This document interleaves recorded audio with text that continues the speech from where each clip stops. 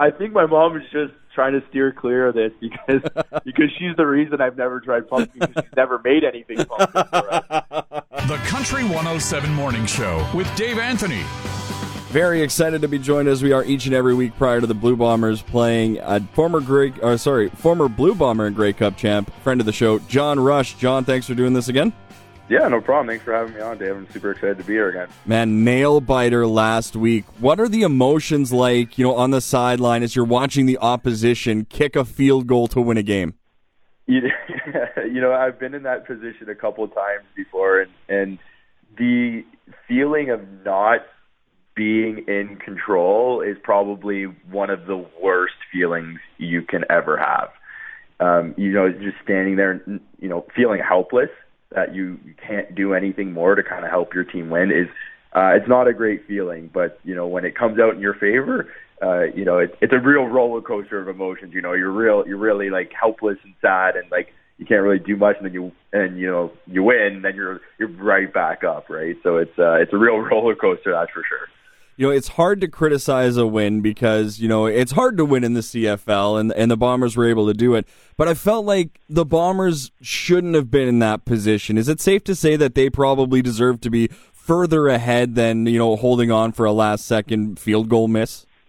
Yep. Nope. That was a pretty fair thing to say. And, it's interesting you say that, it's hard to criticize a win. I think we should actually criticize wins harder than we do losses a lot of the times.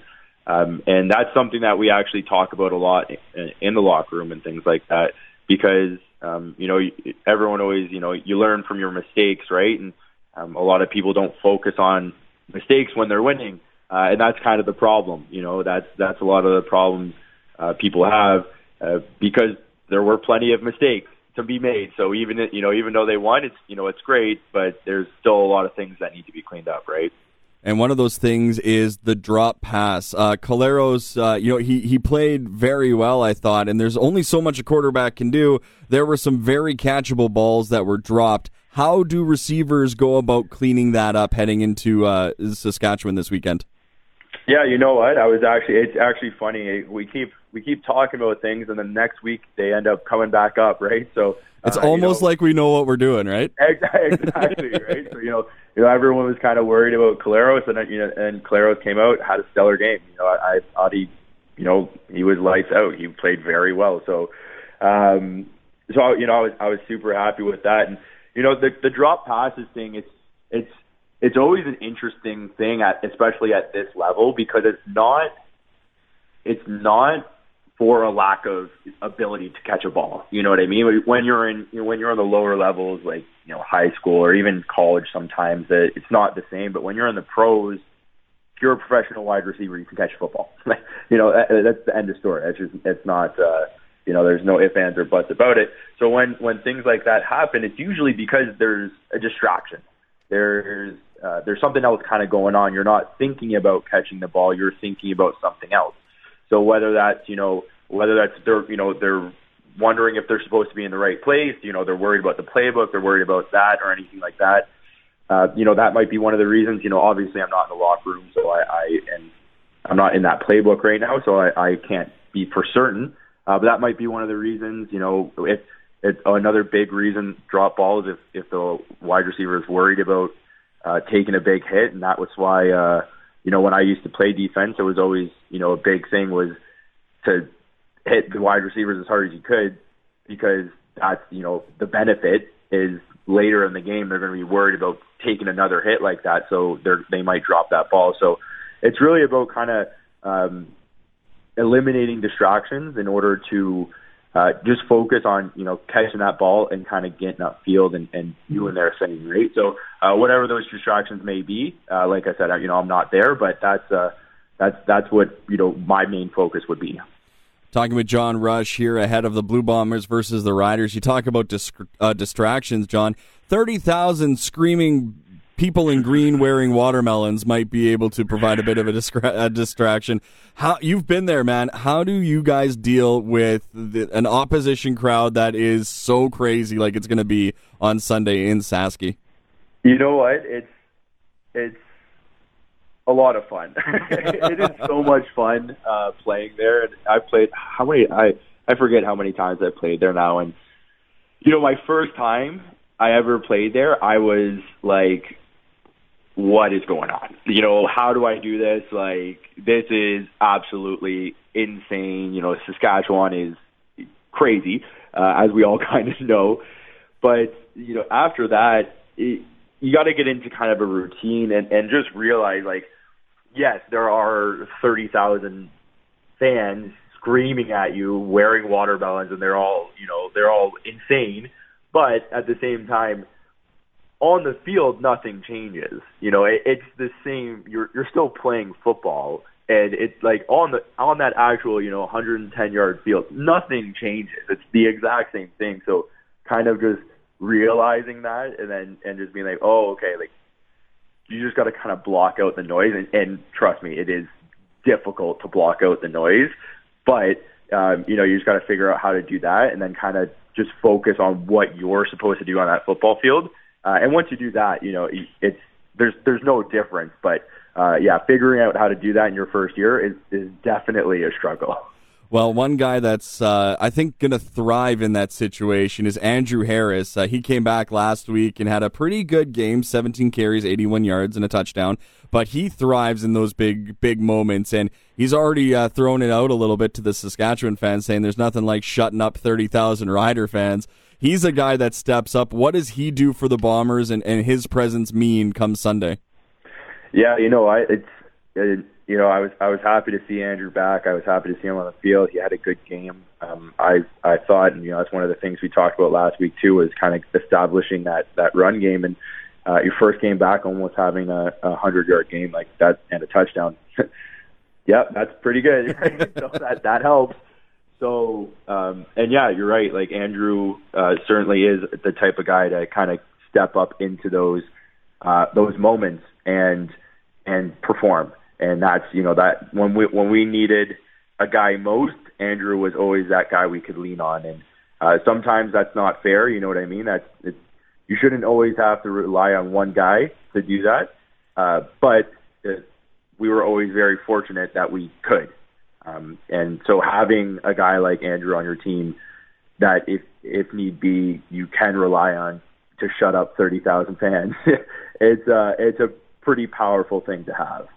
It's going to be a great game, the 3-0 Riders versus the 3-1 Blue Bombers on Sunday. Heading into that game, who for you is maybe an unsung Bomber hero from this past week heading into Sunday? Who's a guy that caught your attention that maybe isn't getting the kind of love he deserves?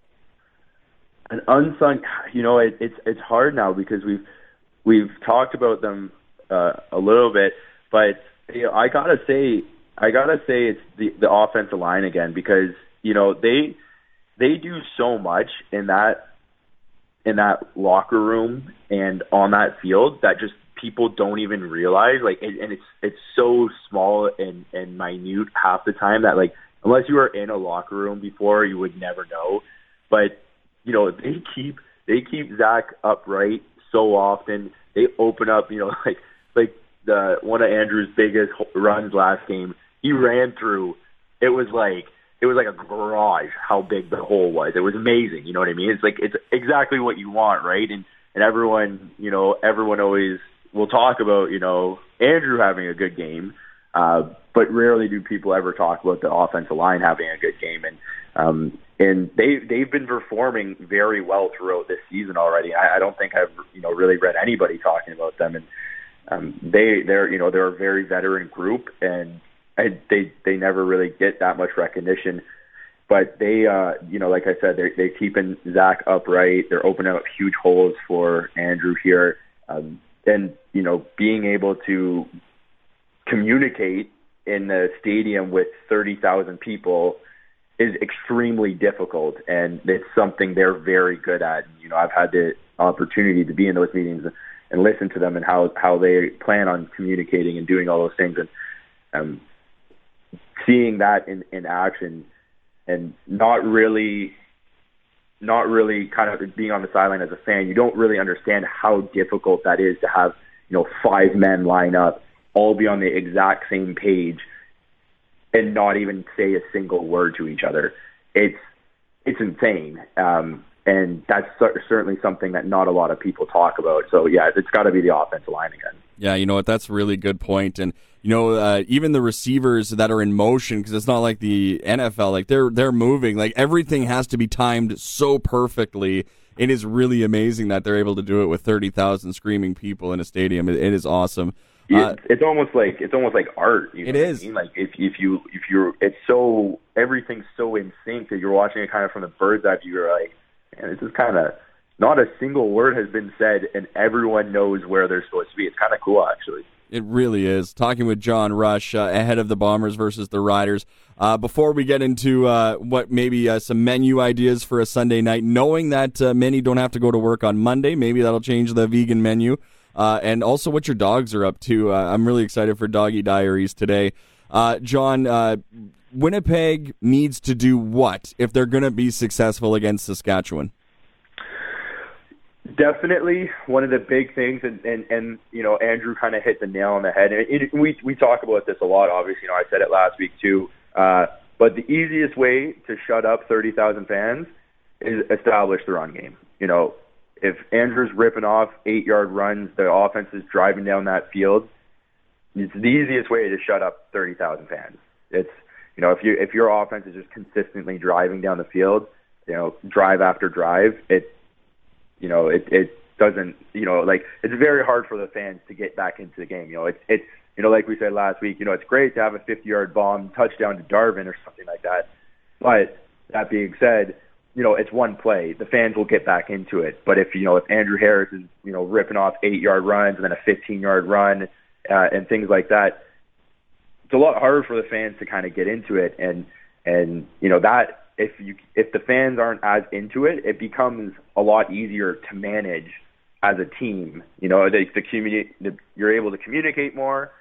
You're able to do a lot more things if you're able to kind of manage the distraction of the noise.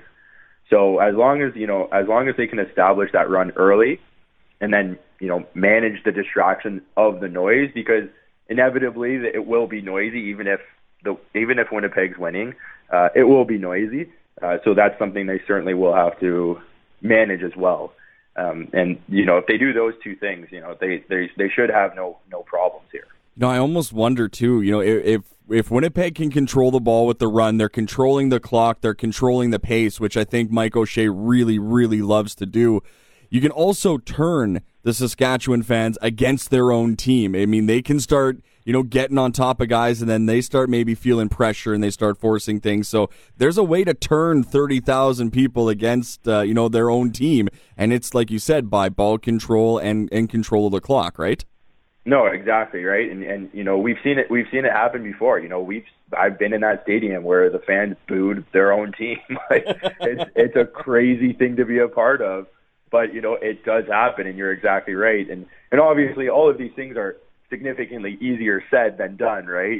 It's easy for us to sit here and be like, oh yeah, just establish the run and control the ball and the pace. But like we said before, Saskatchewan's also getting paid. They're going to try and make sure that doesn't happen. But yeah, those are the things I would be really focusing on and kind of driving home if I was coach and trying to establish this game. Looking at the stats heading in, the Riders, they have more points per game, more yards per game, passing yards, rushing yards. So this is going to be a really, really good contest for the Bombers. And then the home rematch is also great because the Banjo Bowl is always fantastic. We'll get into that next week. But, John, before we get into some other fun stuff, give us your prediction. What do you think the outcome of Sunday night's Sunday afternoon's Bomber-Riders game is going to be? You know what? I think this is going to be a tight game. I think it's going to be, like you said, it's not like the Saskatchewan Roughriders aren't a good football team. You know what I mean? Like we know they're good. They have some players. Cody Fajardo is a really good upcoming quarterback. They got a lot of key pieces on this team. So I think it's going to be a battle, to be honest. But I think Winnipeg comes out on top, 31-27. Ooh, that's another nail biter, eh? Oh yeah, I think it generally is. I don't really recall a game where I went into Saskatchewan where it wasn't a nail biter. Yeah. So I think we'll keep up the tradition. Okay, before we get into the fun stuff, do you have more faith in the kicking now of the Bombers after you saw last week, or is kicking one of those things that is every week it's kind of a question mark, regardless of necessarily who's kicking? You know what? It builds trust and it builds hope having a good week. But one of the biggest things with kicking and and life and sports in general really is just consistency.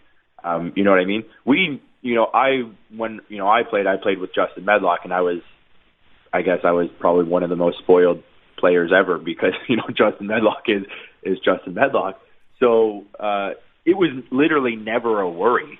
I never once worried about kicking ever when I played with Justin. It was always just, oh yeah, Justin's going on the field, he's going to make this kick. I think in my entire 4-year career with Justin, he missed 2 field goals, I want to say. It was something extremely low. It both times was shocking, but neither time was a big deal. We kind of were just like, oh, okay, yeah, whatever. It happens. But Justin got to that point by literally being one of the most consistent kickers for so many years. You know what I mean? So it's great to have one good week, but in kicking especially, consistency is key. So we need to see a lot more consistency here before we kind of start trusting it a lot more. Yeah, that's a really good point. Talking with John Rush, who I'm going to say is, inconsistently consistent. Never really sure what John's going to do. And apparently last night, it was revealed that you, sir, have a butt chin. And we've only discovered this now that you've shaved. Yep. That's I couldn't sleep last night, and I was like, oh man, I do need to shave for work tomorrow. So I was like, oh, well, I guess it was like, I don't know, it was like 2 a.m. or something like that. So I'm like, oh, I guess I'll just shave right now and get it over with, so I don't have to do it in the morning. And I shaved down my beard, and for me, I grew up with it and everything. And I completely forgot about it, but I forgot that I've had a beard for so long now that I've almost no one that follows me knows that I have a butt chin.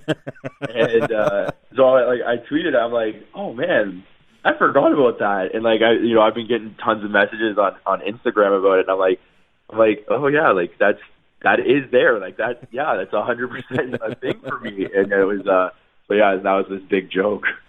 That is too funny. Okay, before we get into some more of your Twitter shenanigans, you teased what Bone and Bailey were going to be up to, and then you kind of put some videos. Some pretty cool things are happening for your dogs. Why don't you take us through the project that you're working on? Yeah, no, for sure. I can't say too much about it because it's not coming out for a while right now. But Bone actually, he's a bit of a supermodel.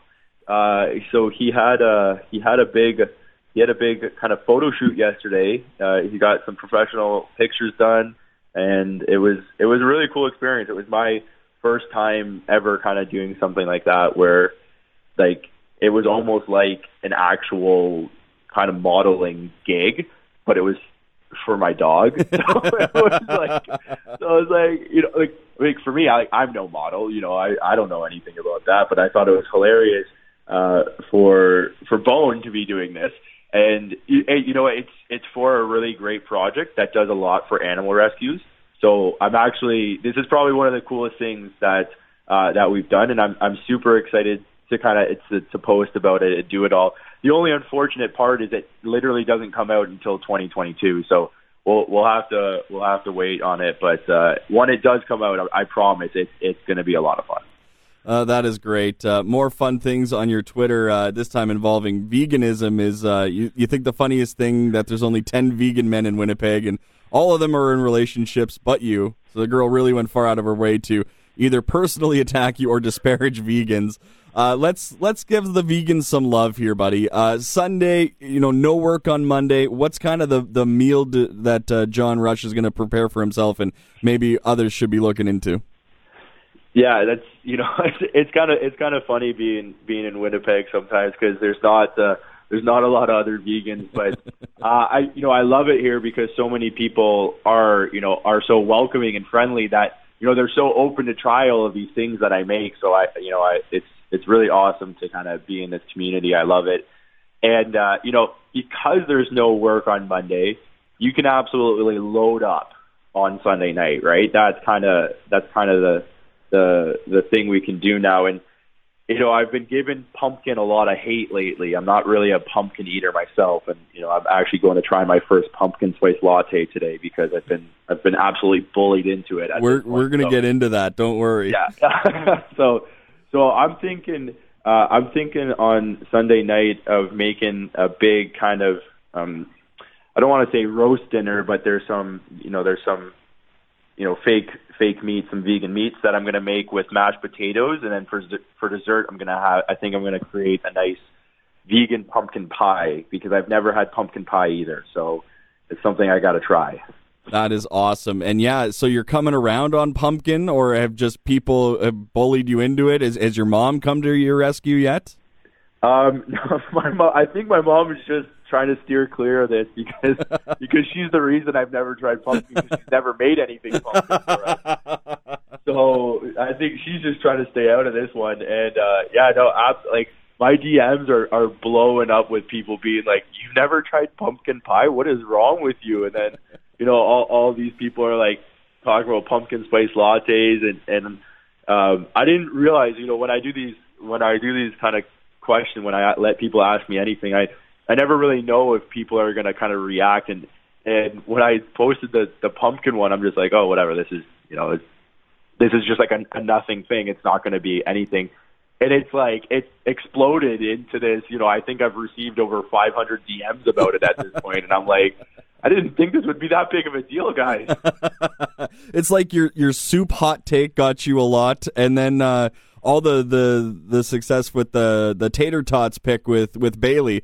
It's fascinating what some people gravitate towards, eh? Oh, it makes sometimes I pour like hours into content that I make, and like I work so hard at it, and it doesn't do well at all, and then I post something stupid like I've never had pumpkin before, and then I get 500 DMs about it, and it just blows up, and I'm just like, oh, like how did this happen? I love that, man. And I love chatting with you each and every week about football and about your dogs and about the random things that you post on Twitter and Instagram. How can people follow along and interact with John Rush? Yeah, no, if you want to follow me on Instagram, that's where, a lot of my food takes are. That's I'm at John Rush 5. And then on Twitter, that's where a lot of more dog picks and just random thoughts are. It's at John Rush 32. John, thank you very much for doing this today. And maybe one day you and I can have a vegan meal together because I've never had vegan food before. And so it might be something I want to experience, similar to you and pumpkin spice and pumpkin pie and such. There you go. Yeah, one of these days we should for sure get together. We'll have a pumpkin spice latte and we'll make pumpkin pie. It'll be a good meal, I think. That'll be great. One thing before we let you go, are you planning to go to the Banjo Bowl or is that more of a home game for you? So I'm actually trying to figure that out right now. Just with everything, it's going to be a crazy game to say the least. And the only problem with going to games like that is it makes it really difficult to actually watch the game. Mm-hmm. You know what I mean? So I do want to watch the game.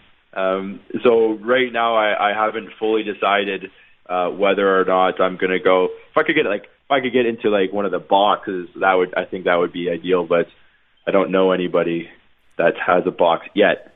I'm still working on that one. So we'll see. I'll keep everyone posted on whether or not I'm going to that game. I like that. Tune in next week to see if this segment helps John Rush get into a box for the Bombers versus the Riders. Yeah, John, thanks thanks so much for doing this, buddy. Yeah, no problem. Thanks for having me on. I always have a great time, Dave. The Country 107 Morning Show with Dave Anthony. Weekday mornings only on Country 107.